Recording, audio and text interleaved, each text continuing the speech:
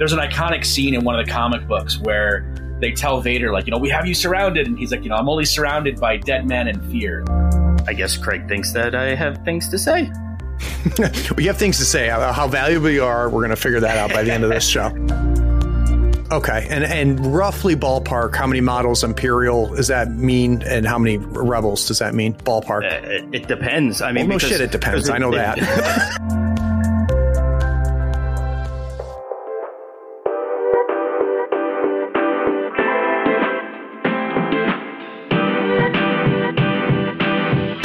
There are few things better than stepping away from the screens. Unplugging and sitting around a table to do battle with your friends.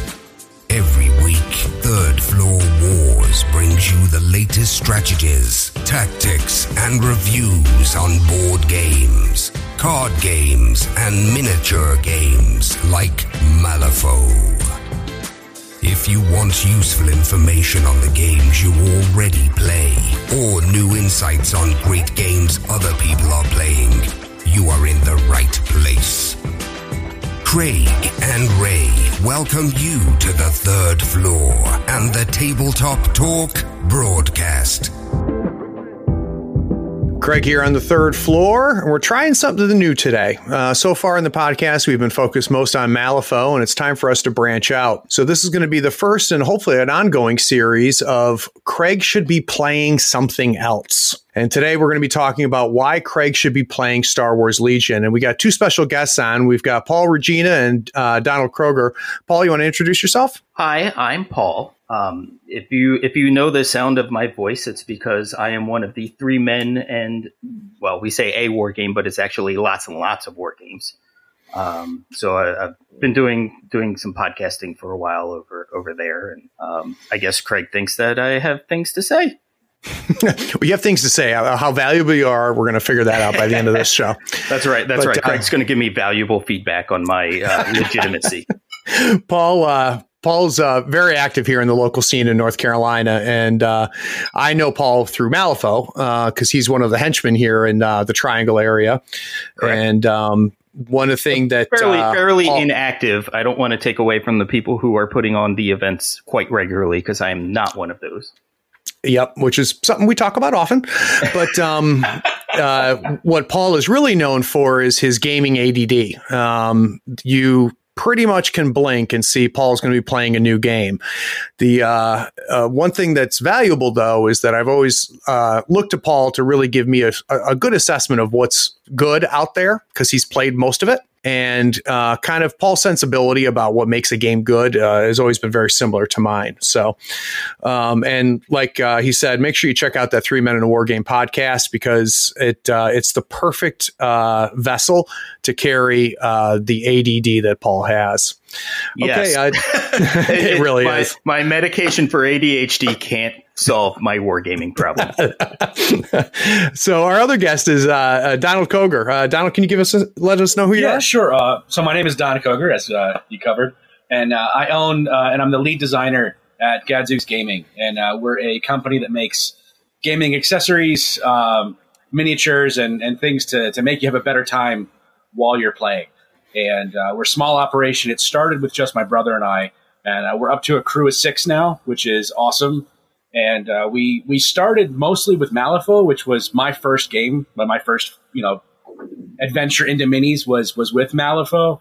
And so from now on, like from into the future, every game gets compared against the yardstick that is Malifaux, which is a pretty solid yardstick to use. One of the it's one of the bigger games out there, and they're growing. They have a 3rd edition coming out, which is awesome.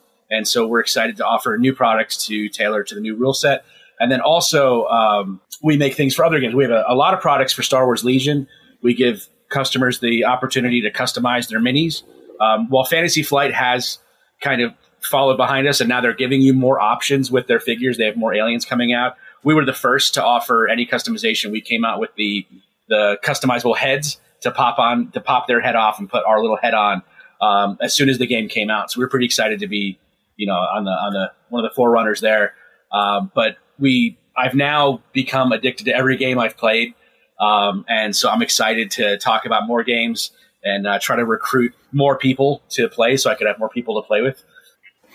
Yeah, and now I was a customer of Donald's before he and I actually ever met. I've been ordering stuff from Gadzooks. What I've always liked the most about Gadzooks is the ability for me to buy single models outside of a crew box. So every once in a while, you're going to have a model that you need, and you really don't want to buy the whole crew box. And that's really, I think, where I first came across your store, Donald. And then some of the stuff you start putting out, some of the accessories for gaming, the flame pillars that you guys have are awesome. I use them every time I played with Sonia, and just now some of the more innovative stuff that you're putting out is really great, and it's kind of cool because because of your passion for Malifaux, you've got a lot of goodies on there. So everybody, make sure you check out Gadzooks Gaming, and there'll be links in the show notes. All right, enough talking about how good we all are and how great we all are. Let's talk backs are padded. That's right. Let's talk about games a little bit. So, Star Wars Legion is a game that when I first heard that they were putting out a Star Wars mini game, I squeed a little bit because I am a huge Star Wars fan, and when it came out and I looked at it and it looked really good. I'd be walking by it, people playing it at the local game stores, and this may not be a hard sell, but what made me think about it, because Paul's been on me about playing, and Paul's already sucked me into other games, so why not this one? But well, I was trying to think about before the podcast, I was trying to think what are the aspects of games that, that get me sucked in? And really it comes down to theme, what happens pre-game, what happens in the game, and then just the hobby aspect of it. So that's kind of what we're going to focus on. So I went over to Fantasy Flight Games' website, and here's kind of their description. It says, Legion invites you to join the unsung battles of the Galactic Civil War as the commander of a unique army filled with troopers, powerful ground or repulsor vehicles, and iconic characters like Darth Vader or Luke Skywalker. While innovative mechanics simulate the fog of war and the chaos of battle, the unpainted, easily assembled miniatures give you a canvas to create the Star Wars army you've always wanted to lead into battle. Whether you fight for the monolithic, oppressive Galactic Empire or the ragtag Rebel Alliance. So I think we can pretty much end the podcast now, because I'm going to go buy the starter set after reading that. The amazing thing, as I'm listening to you read that, it is such an apt description of the game. I know it's all fancy and the way they worded everything, but that is a perfect description of the game. Yeah, it's I don't know who wrote it, but it's pretty good. So let's start with the convincing here. So I'd like to hear probably what I think is the easiest sell on here, and that's theme. And what I'm really interested in is, we know what the theme is, obviously, but I want to get a sense of, do you feel, does the theme reach the table? When you're playing, do you feel the game? Paul?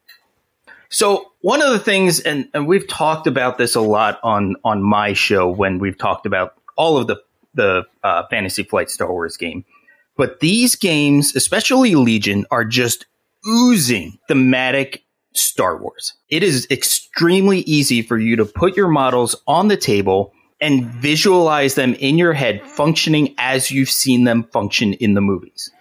And I mean, it just doesn't get any better than that when you're playing Star Wars. Like, you put Vader on the field, and I play Rebels. I don't know.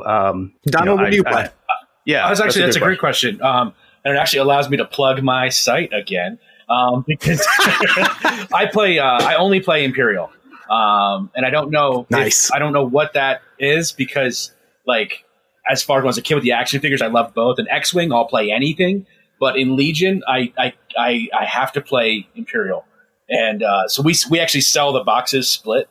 But yeah, no, I do Imperial, and I totally understand why you're going for the other guys. They're both awesome, but for me, it's the Imperial. And do you feel the theme like Paul's talking? I mean, how does that fit when you drop Darth Vader on the table? I mean, absolutely. And I gave my Darth Vader the little, we made a head where his mask is off, and that's so cool. My Vader is when he goes out there, I send him out. There's an iconic scene in one of the comic books where they tell Vader, we have you surrounded, and he's like, I'm only surrounded by dead men and fear. And I was like, Oh, it's such a great line in that. And that's how I play him. I send him out there, and sometimes it works. Last week, my buddy Corey pounded him down with an army of Wookiees just into the dirt. But when it works, it's awesome. And I definitely feel like I'm playing, like I'm really playing Star Wars. I'm not just playing a minis game, but I'm playing Star Wars. I think that they did a great job with the mechanics and the way that the cards interact with one another. I 100% agree, Paul. Like when I'm playing, I am Vader. I'm in there, And Vader is a great example of where this theme is so strong, because as a Rebel player, when I see him on the table, I look at him and go, oh man, how am I going to deal with that? And he's a slow model, but he's just going to walk forward, and anything I leave in his way, it's going to die. Right. I mean, I've had Vader take out a T-47 that was flying over his head. I've had just Rebel troopers be behind cover, and all of a sudden Vader shows up, and they're just like, well, I guess we'll be off the table now. Damn, that's cool. It's awesome because not everybody in the game can do that. So it's not like every model is just dying all the time. That's specific to Vader. And like was just quoted from the the Vader Down comic. Like, to me, that says everything about Vader. Yeah. Right. Is that, that I'm only surrounded by dead guys because I'm going to kill you all. And that's how he plays. It's what's so great about it. That's very, very cool. And I'm going to have to knock my golden child of Malifaux here, because I love the theme of Malifaux. So I love the models and I love the setting and everything like that. And, when you set up the board and you get the models on the table, you could, really kind of feels and looks that way. But I have to say, when I'm playing Malifaux, it gets a little mechanical. So when I send Archie in, I don't imagine this giant lumbering Frankenstein type monster going in and beating up on, some minion from the other side. It definitely, they become stats and they become, actions to me. But it sounds that's not quite true for this game. Well, I think part of that, Craig, and this might be a little off the rails here, but I think part of that might be the competitive player in you, because I think at some point, once you're playing a game competitively, it's going to turn into the Matrix and be. It's a good point. Stats. Yep, no, it's a good point. I think there is also not that the Vader description we've given is entirely absent from Malifaux. Because when I play Rasputina, which is for those of you who don't play Malifaux who are out there, that's she's like an ice witch, and there's an entire section of models that are themed around this ice magic that she does. And so when I put them all together, I make noises while my ice monsters are walking, and I get made fun of at the store, but whatever, I have a good time. Like, I have my whole army of the frozen whatever, and I get just as into that when I'm playing Rasputina and Malifaux as I do with the Darth Vader in Star Wars. And I think that's why Malifaux is able, just as a side note, why they're able to release a model. Well, they're still retooling for M3, but when they get back into the swing of things, they're going to get back into releasing almost a model a month.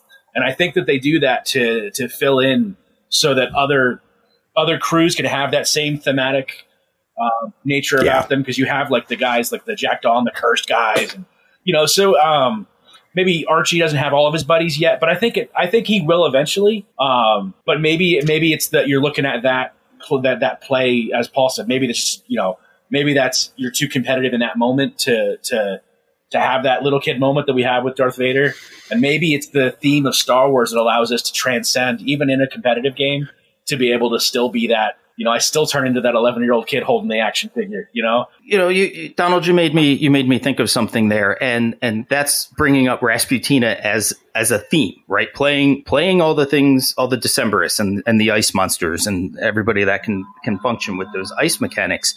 Maybe because Legion is already has that built-in focused feel. Maybe that's why it does that, because in Malifaux, at least in 2E, and I know this is changing a little bit as we get into 3rd edition, you could play those different thematic models together. So that kind of takes away from that theme. So you could have Rasputina, but then you could also have railroad workers. Yep. Which is going to take away from that ice theme. Whereas here, you're playing the Imperials. I can definitely see that. That could be part of that too. And I think too, you guys got me thinking, because I don't think you're 100% right when you say it's the competitive player in me, because anybody who knows me, I'm not competitive, and it's because I'm terrible, not because I don't play competitively. But boy, you can't do a single podcast without giving Jim a shout out, can you? Oh, I love Jim. He's the best. But I think you know what it is too, and we'll be talking more about this as we move on here in a moment. It's also because I think Malifaux is such a deep, heady game. I think it's a very deep game, and it's not a light game. Like when I played Warhammer, I would get into it thematically, just because it wasn't a heavy game. Your choices were limited. Your choices kind of mattered, but let's be honest, most of the choices that mattered were made before you ever put the models on the table. Whereas Malifaux, and how many dice you pick up is really where the choice is. Exactly. And so I think with Malifaux, that's a little bit different. So that kind of leads me in here to kind of the second thing that matters to me about games, and that's really kind of what I call the pregame, which is what kind of scenarios are in Legion, what are the win conditions, and do they vary from game to game, and how do you build an army? How do you build a crew to put on the table? Donald, can you kind of give me some ideas? Sure. So without going through each card and putting everybody who's listening to sleep, I still refer to it as selecting schemes and strategies as though we were playing Malifaux. Because of course, we're getting all kinds of free publicity here to Weird, but they deserve it. They're great guys, and so you start out with same thing as a lot of minis games. You have a call. Every guy has a cost, and you do your math to build your crew or your army.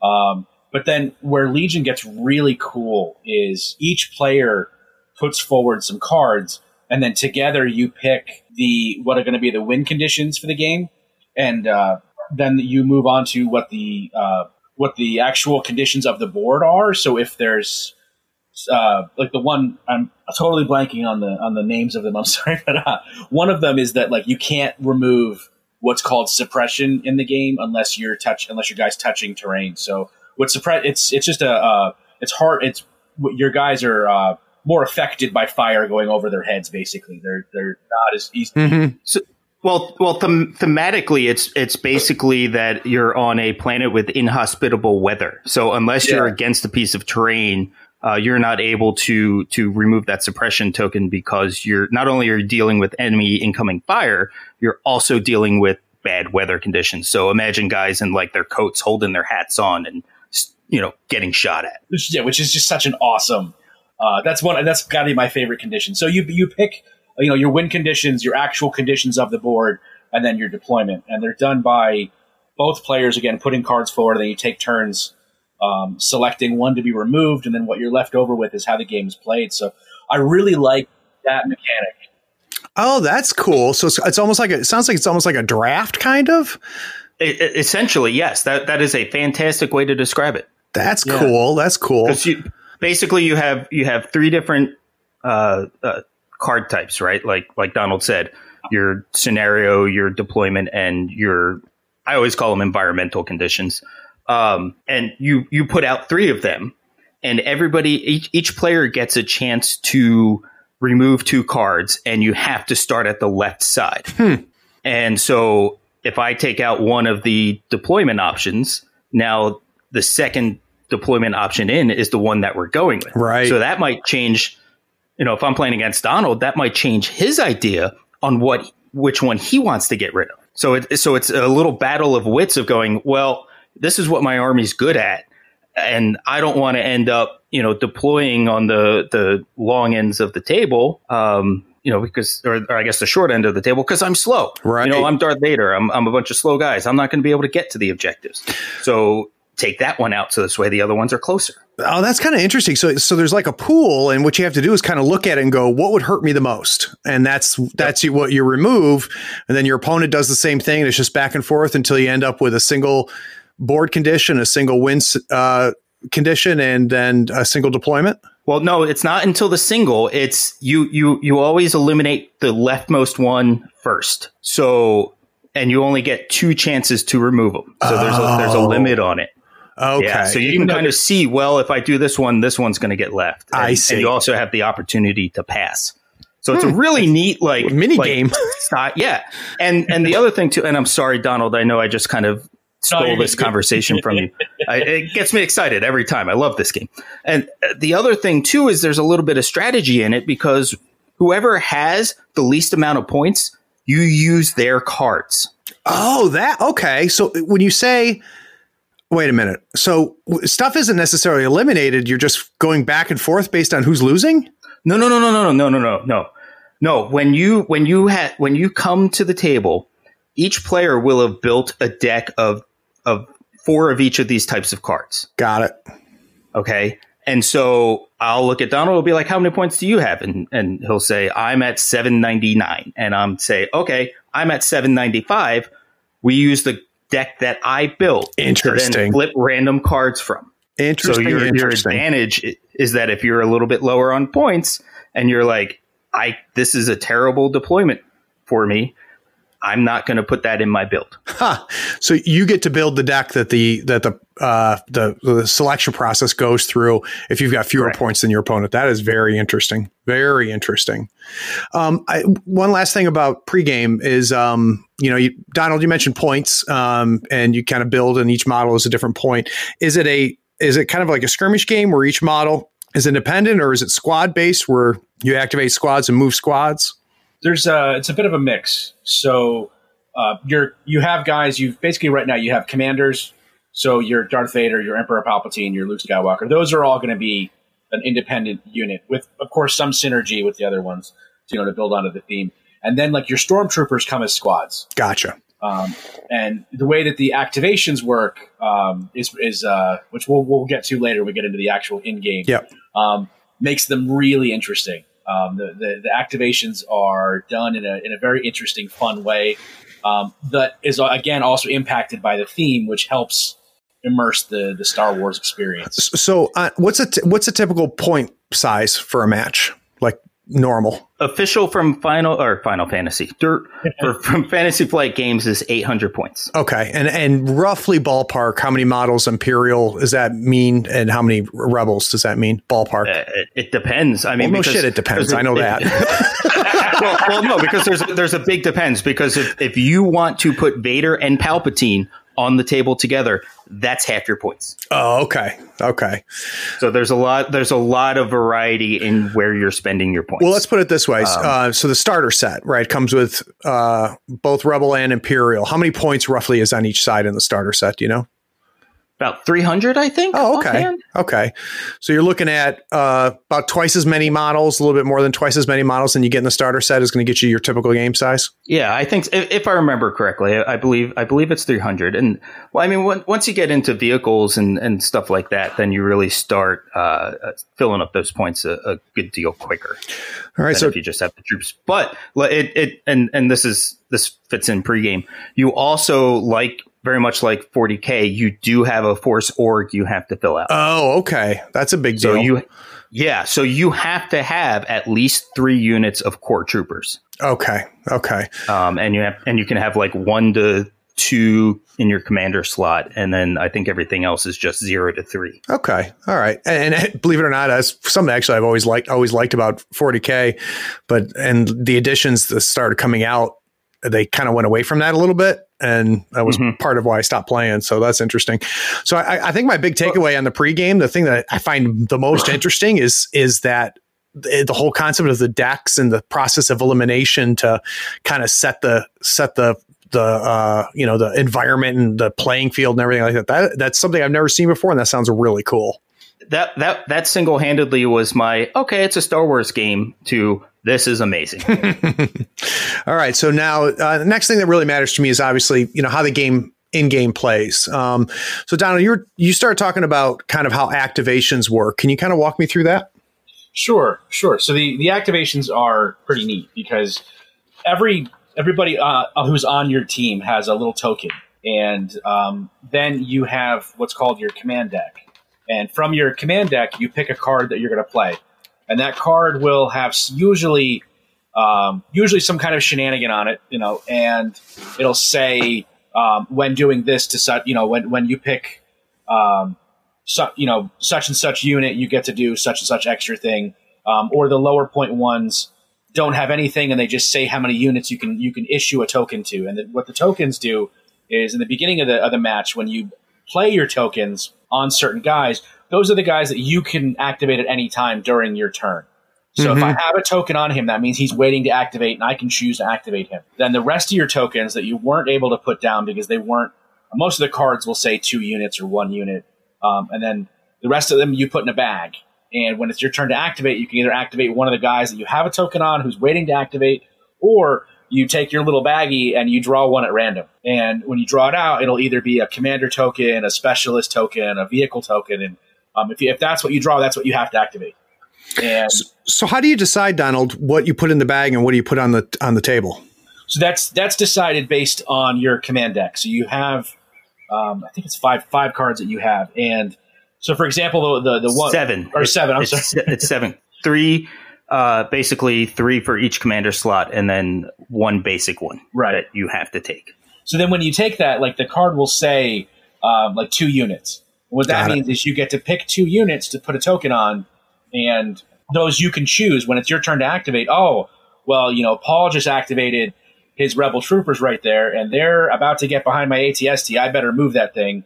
So I'm going to put a command token on the ATST, and as opposed to leaving it up to chance. Whereas if we're doing the deployment where we're both on the short end of the table, we're very far away from each other, I may use one of the cards that only lets me pick 1 unit, and then play mostly by chance that turn. Got it. And say, okay, I drew the commander tokens. Now Darth Vader is moving his amazing, move speed of 1. And you play 1 card per turn. Correct. Gotcha. It also because the number there's pips on each card, and the number of pips on the card determines who is your first player for the turn. Okay. So these cards are doing multiple things. Yeah. So really, the better the card is, like for going first, the less pips it will have. Got it. So, and so the other thing that this really, sorry about the dog. The other thing that this really does is it builds that fog of war, right? Because in the craziness of battle, not all your orders are going to get through. So you have that ability to contact the guys who you need doing stuff the most, and then the rest, they're kind of working on their own. And you also have to be within a certain range of the commander whose card it is. Oh, okay. So now that Fog of War reference in the description makes sense to me, because when I think of Fog of War, I think of like real-time strategy games, where you can't see the whole battlefield, but they're kind of giving you that feeling with the random aspect of, of who you can activate. And when you pull that token, it's not for squad A, it's for one of these slots, right? Right, exactly. So if you're playing with 6 trooper units, and you pull out a trooper unit from the bag, you can activate any one of them that's hasn't activated yet the turn, but it has to be a trooper. Got it. Okay, cool. So as far as, other things that are in-game mechanics, I don't really, stuff that's kind of normal. I don't really care about stuff that's typical wargaming. Is there anything either of you can think of that really makes Legion stand out?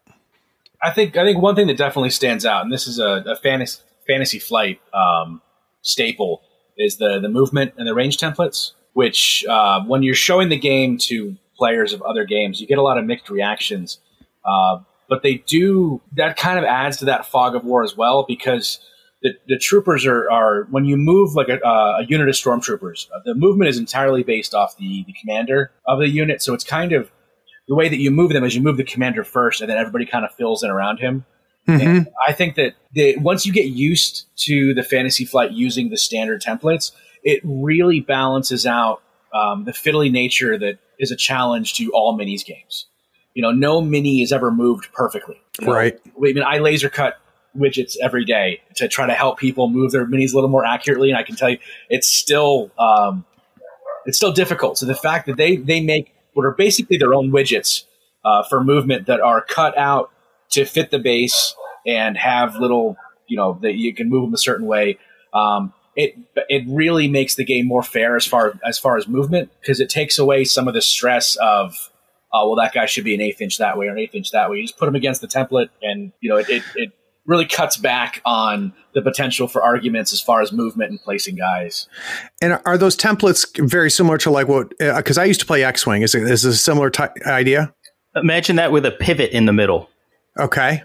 So it moves, so you can adjust where your model is going to end up.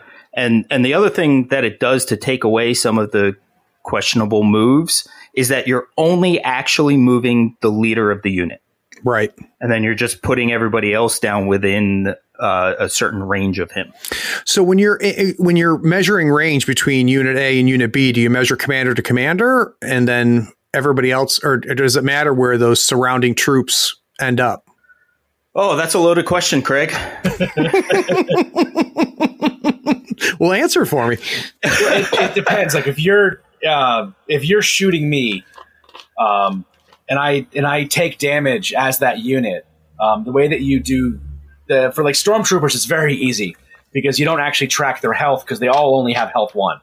So if you do 1 damage to my stormtrooper unit, I'm plucking a guy off the board, whether you can see him or not. But based on how I place them, if I place a stormtrooper in such a way where he's out of range for the weapon, then I don't get to use his weapon. Okay. So it's kind of it's that one's still a little up. It kind of depends on exactly what's on the board, because I'm of course going to pick whatever the weakest stormtrooper I have in my unit is to take the damage, even if he's a guy that according to line of sight you may not have actually had a beat on, but because he's in that unit, I need to take 1 damage. That's the guy I'm plucking. I think you need line of sight to the model to be able to remove them. Oh, I might be cheating then. Yeah, I'm pretty sure line of sight can remove the possibility of taking a model. I think the distance doesn't matter. If you're an athlete, you know the greatest motivator of all is the fear of letting your teammates down. After all, a team is only as good as its weakest link.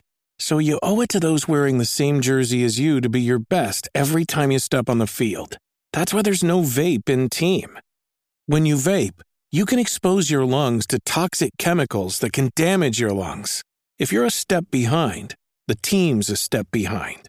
Brought to you by The Real Cost and the FDA. Maybe that's what you're thinking about is distance. Yeah. If he's the guy all the way in the back, you can still take him off if the leader has line of sight to him. So I guess what I'm trying to figure out, guys, is like, how do you decide? So I understand I take my commander, I use the template, I move my commander. What is the decision-making process for placing the rest of the models? For after you move your commander, you take the shortest movement measure, and you place all of the other miniatures from the unit so they are within that distance of your leader. Oh, so you have to they can create a bubble. Basically, yeah, and they can be further up, they can be further back. But they have to be within X amount. Right. It's the smallest measure. And I'm going to pull up the rule book. I can't believe I didn't do this because, like I said, it is a loaded question about some of those measurements. And I can never always remember that. While you're getting that rule book up, I'm just going to go ahead and say I am not a rules expert on this game by any means. We figured that out already, Donald. I'm trying to make sure that nobody's taking anything that I say. But I played a lot, and luckily I play it with guys that know the rules really well. That's good. That's good. Yeah, that's my thing. I'm always like, wait, which guy am I measuring to? That's probably one of the more confusing bits of the game, honestly. I mean, if you want to talk somewhat of a negative, it's just kind of remembering, all right, well, this one I measure, I believe it's line of sight from your commander, but range from all the other models. And that varies from like weapon to weapon or action to action, or well, you can have mixed distances in your unit. We didn't talk in the building aspect, the list building aspect, but you can have upgrades in your unit. So when you have a stormtrooper unit, you can upgrade. Like all the units are base 4 guys, right? So you can add an extra trooper. You can add a heavy weapon, which is where it initially started, but now you can actually add like a medical droid to a unit as well. So there's some more variety as they've expanded the game. Got you. So with stormtroopers specifically, most of them, I believe their base weapon is range 1 to 3, and we joke around and call them standard Imperial units. So it's 1 to 3 Imperial units is what their range is. But you put in one of the DLT heavy trooper, and they're 1 to 4. So even if the rest of their unit is out of range, that DLT can shoot. Okay, that makes sense. So I think the kind of the template thing seems kind of different, and the fact that your movement's really based on the commander, that's kind of cool. Anything else in game that really makes Legion different than other games and makes it attractive? As far as we're missing it, we're missing one of the best things about the game. Do tell. We have not talked about the dice yet. Oh yeah, tell me about the dice. Absolutely, yeah. So because it's Fantasy Flight. They have to make their money off of their dice. Yeah, right. So I should have known they don't use the standard 6-sided die. Yeah, no. There's some of them are 6-sided dice, but obviously they don't have numbers on them because it's Fantasy Flight. And actually, what that's made them able to do is really kind of affect the capabilities of different units by using different combination of the color of the dice. All right, walk me through that. Okay, so if you're attacking, there's 3 different colored dice, and these ones are 8-sided, I believe. I think they're 8. I don't think they're 10. Okay. So your white dice, which are always your worst ones, they have 1 success and 1 surge on it, and then the rest are blanks. And the rest are blanks. Okay. That might be the defense die. It doesn't matter. Keep going. I get the idea. Yeah. So when you roll those dice, you might be rolling a whole lot of white dice, and that's where your success comes in is the 40K volume of dice. Yep. Your black die. Oh no. Okay. I forgot the crit. So there are 3 successes on it and 5 blanks. So it's a crit, a surge, and a regular hit. Mm-hmm. Okay. The black dice are a surge, a crit, and 2 hits, maybe 3 hits. I should have pulled out the die. And then your best die are red dice. There's only 1 blank side on those. So what determines which die I use? Kind of the unit itself and how good they are? Yeah, it depends on what weapon they are carrying. So to give you an idea, stormtroopers, they are all rolling 1 white dice with their basic shot because they're stormtroopers. You've seen the movie, right? Yep. But one of the interesting things that they did is, they kind of suck because they're rolling white dice, but nothing's as precise as a stormtrooper, so they can re-roll more dice than other units. Okay. And it's called precise, because you can take the mechanic basically works that instead of an action, you can take an aim token, and then when you shoot, you can use that aim token to re-roll 2 dice. If you're a stormtrooper, you can re-roll 3 dice, which can make a difference on the white dice. Got it. Okay. All right. That's kind of cool. And so what it's allowed them to do is mix and match some of those dice. For instance, the speeder bikes, they're using both red and black dice. So some of them are really likely to hit. Some of them are less likely to hit. So you can change that variety based on that. And the same thing is happening with defense dice. But there's only 2 colors. There's white and red.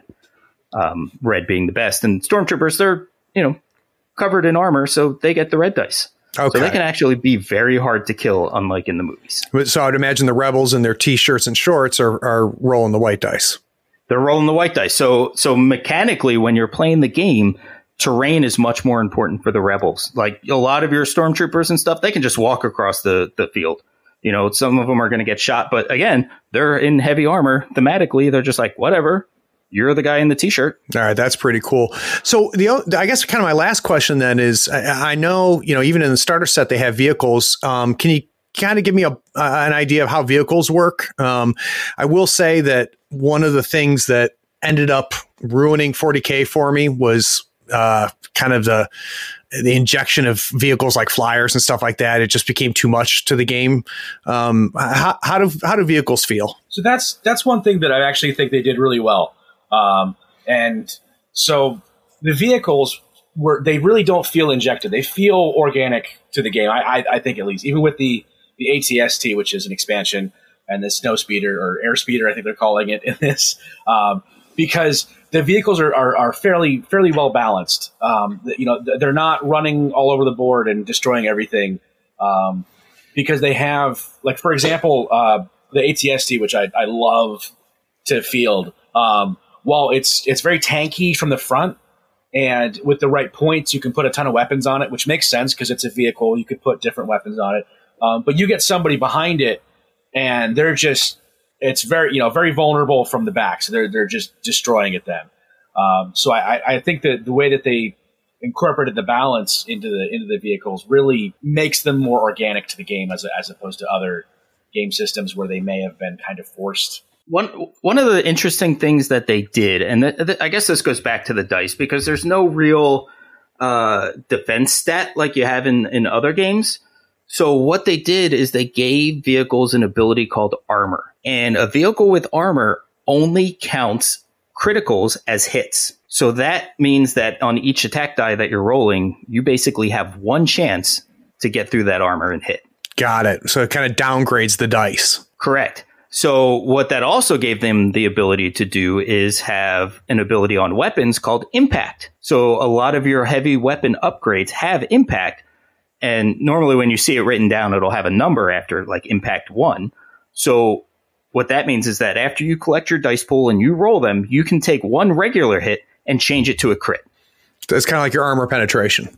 Yep, exactly. Yeah, and then like Paul was saying, so the way that the vehicles work, at least with the ATST, is it has the opposite of armor behind it. So it has what's called weak point 1 rear, which is when you're defending, if the unit leader, because everything's based off the leader of your individual little squadrons, is behind you and inside your rear arc, they gain impact 1.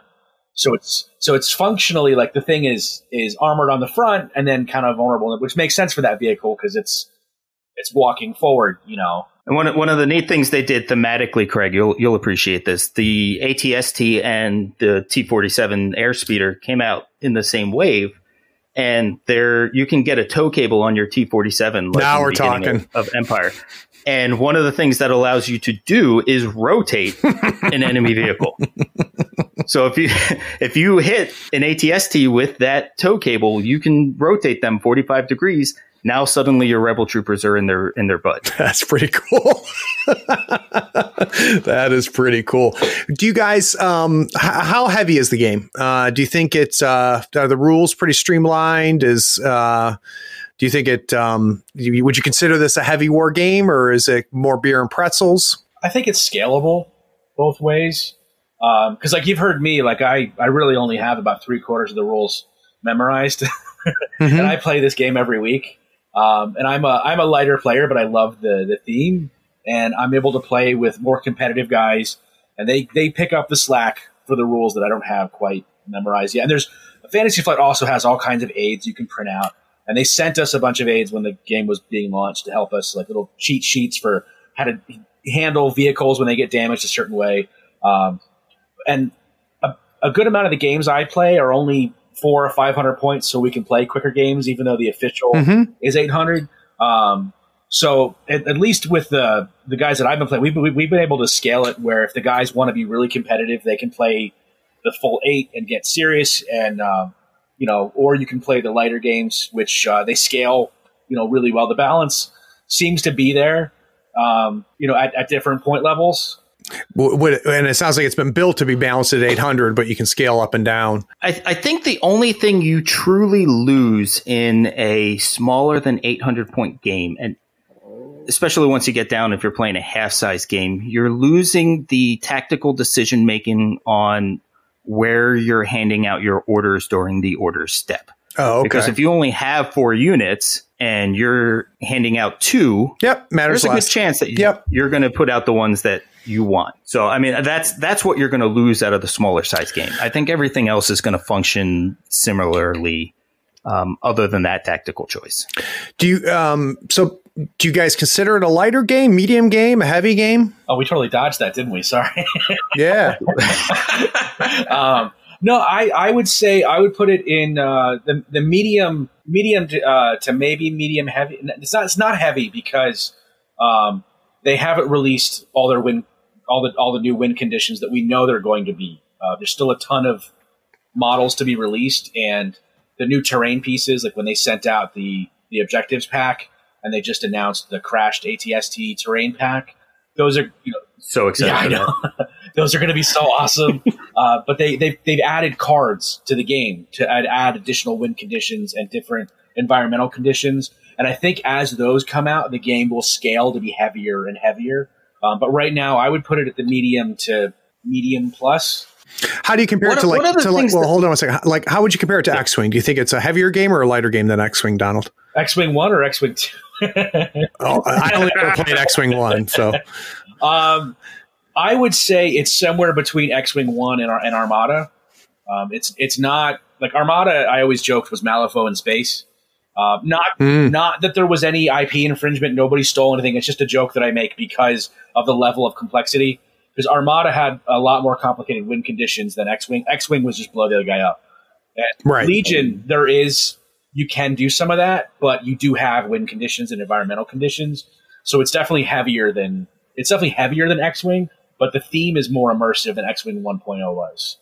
So how about you, Paul? What do you compare it to as far as having, what are other games do you think that have the same type of weight? I'm going to agree that it's middle ground on this. And part of that is Final Fantasy. I'm saying it again. Fantasy Flight's approach to releases is that when they released the initial box, it was pretty thin as far as special rules. If you could remember that your Rebel Troopers had dodge and your Stormtroopers had precise, and that Vader was going to kill you in one shot, you were good to go. Mm-hmm. But as they've added new waves, there's probably been like one, maybe two new special rules with each new wave. So if you imagine, say, like the War Machine rulebook, either second or third, whichever one you're more familiar with, and they had all the little icons that were basically your special common rules that people had, your Pathfinder and all that. So basically what they've done is they're expanding those, but they started you with so much, with a limited pool of them, so you could learn the game. So they did a very good job of introducing the game to the players without having a lot of that weight behind it, so you could focus on learning the basic mechanics of it. So they kind of they stepped you in and kind of eased you into it. Yeah, exactly.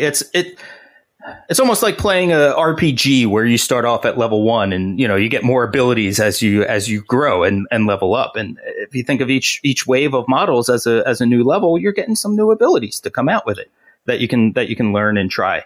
I mean, the latest wave for the Rebels was Jyn Erso and the Pathfinders. And one of the things that they introduced to the game, well, they introduced two really cool things. The first one is that they can deploy basically anywhere on the table. Wow. Nobody's been able to do that before. Yeah. They have to be, I think it's 2 or 3 standard Imperial units away from an enemy model. But that's the only requirement on their deployment. The other thing that they do, again, this goes back to our discussion of theming, is that some of the Pathfinder models, your heavy weapon upgrades, and Jyn have weapons that you can change their abilities on partway through the game. Huh. So if you think about Rogue One, when Cassian Andor was going to snipe Jin's dad, he was like, "Oh, I'm putting it into sniper configuration." That's a thing in the game now, brought in here, and the Death Troopers, which are coming out next month, are going to have a weapon that has that ability too. That's cool. So now, one last quick question as far as in game: can Imperial fight Imperial, or do you really need it to be? You need to find a Rebel player if you play Imperial. No, you can play mirror matches all day. I love playing Imperial versus Imperial. Oh, really? It's a different. I like it because you kind of, that's where you get into your playful rivalry with your buddies. Of I'm the real Vader. I play Vader. All right. So last but not least, things that matter to me are a hobby. I noticed the models look relatively easy to put together. Painting wise, obviously, you're painting stuff that you love. The thing that I really wanted to talk about a little bit is kind of terrain. What's the board size, and how does terrain factor in as far as pulling stuff in to make boards? Okay, so as far as painting goes, let me just tell you, Tauntauns are coming out, and I can't be more excited to put paint on a Tauntaun. That's cool. Yeah, I'm so thrilled about that. As far as terrain goes, there is a huge community of people that are making 3D printed terrain for this game. And whether you can get, if you have a 3D printer and you can get the schematics for it, or you can actually just go and purchase some. And a lot of it is phenomenal. And next time I see you, Craig, I'll show it to you. I have a wrecked AT-AT body and leg that I put out on the battleground, and it just looks phenomenal. Oh, that sounds cool. Yeah. So the home 3D printer type people are just taking this game and running with it. It's been absolutely amazing, and all different types of battlefields are showing up. Obviously, a lot of Tatooine, a lot of Hoth stuff, so like shield generators and all those types of things. But we're starting to see also now a lot more Endor themed stuff. So people are building 3D printed trees, like wrecked trees, and the big giant cedars that you see in the movie and all that stuff, or the redwoods. I'm sorry, and the terrain factors into the game pretty heavily. That's important. Yeah, because you can get, there's light or heavy cover, and it's fairly straightforward. If you're behind one piece of cover, you have light cover. If you're behind a second piece, it can go up to a hard cover, or if you're like on the corner of a building, that could be hard cover. And basically the way that works is that if you have light cover, you take away one success of what was shot at you. If you have heavy cover, you take away 2 successes. Sounds simple. Yeah, it's very straightforward. And if you're playing the Rebels, cover is so important because you're rolling dice where if you go 40K, thinking about it, you have a 5-6 save because they have and so I guess we didn't talk about the surges on the dice. So one of the things that you have on your card is if you roll a surge, some people can convert that to a success. So like the Rebels, you're rolling the white dice and you have the 1 success and the 1 surge. So either one of those are good for them. But they also have, get my games confused. Not you. Shit, no, that's okay, Paul, because we're not here to explain all the rules. We're here to convince them to play. So yeah. But this is good stuff. So I'm going to go with the Wild West Exodus term for it. But basically, you can hunker. Right. Okay. It's a dodge token. That's what it's called. You can take a dodge token, much like you could take an aim token when you're shooting. Yep. So your dodge token takes away another success. Got it. So it works kind of like cover. Yeah, exactly. So if you're behind a piece of heavy cover and you have dodge, you're taking away 3 successes. Okay. So, all right, let's kind of wrap up here a little bit. First off, can you play as Han Solo? Yeah. Okay, he was like the 3rd commander to come out for Rebels. That's super important. I can't play as Han Solo because I play Imperial. Paul can play as Boba Fett then. Boba Fett, you can.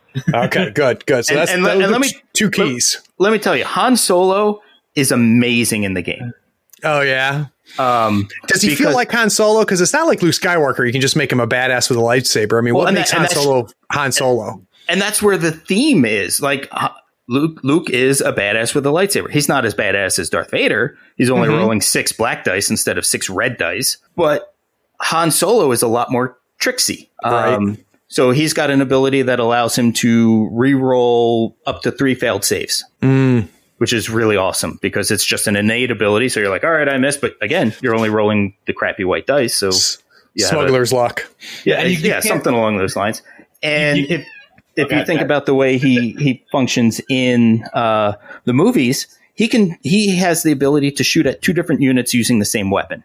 Oh, okay. So he's not like Vader, where Vader's going to walk up to a unit and roll 6 dice and take out everybody. He's going to do damage to each unit because he's rolling 2 red dice, but it's 2 different units. And right there, I think, is where you can tell that this was made by fans of Star Wars. This wasn't just a game that was skinned for Star Wars. That matters. Because that gunslinger ability that Paul just mentioned, where you get to perform a range attack against a different unit, I mean, that was written by somebody who wears the Han Shot First t-shirt. Yep. And to go along with that guy also made a card that, even though it's a command card, even though it's got 1 pip on it, it's played as though it's a 0 pip. Which means that Han's going to go first. Right. So they they fit stuff in. That's cool. That's cool. Yep. All right. So we'll close up here. And Paul, just top 2 reasons why I should be playing Legion. Because it's a hell of a game, first of all. The mechanics are great and the theme is great. Okay. Donald? Well, no, I think that, even though obviously we didn't go through all the rules here, but the rules are fairly mechanical. So they're pretty easy to follow along. I still keep the rule book as a reference, but it's the rules are mechanical. They make sense.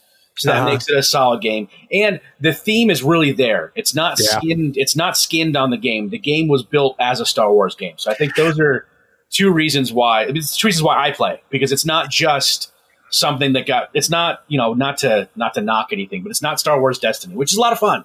Destiny is a ton of fun, but it's not a Star Wars game. It's a dice and card game. I think that was my biggest concern, was that this game would be, your term is perfect, Donald, that's skinned, right? That it would be just a miniatures game and you just happen to have stormtroopers versus Space Marines. But it sounds like they didn't do that they really spent the time and effort making the functioning of the game feel like Star Wars. Yeah, whoever made this game absolutely loves Star Wars and understands it and knows it. Yes, all right. Agreed. Very cool. All right, so that takes care of it. Time will tell to see whether Paul has talked me into yet another game. Well, let me know when you want a demo. I will be glad to run you one. You're my dealer. I've been hearing that a lot lately. So, now, Donald, this is actually the real place where you can give us a plug. So let us know where people can find you and Gadzooks. All right. So obviously, people like holding things in their hands. They want to see things before they buy them.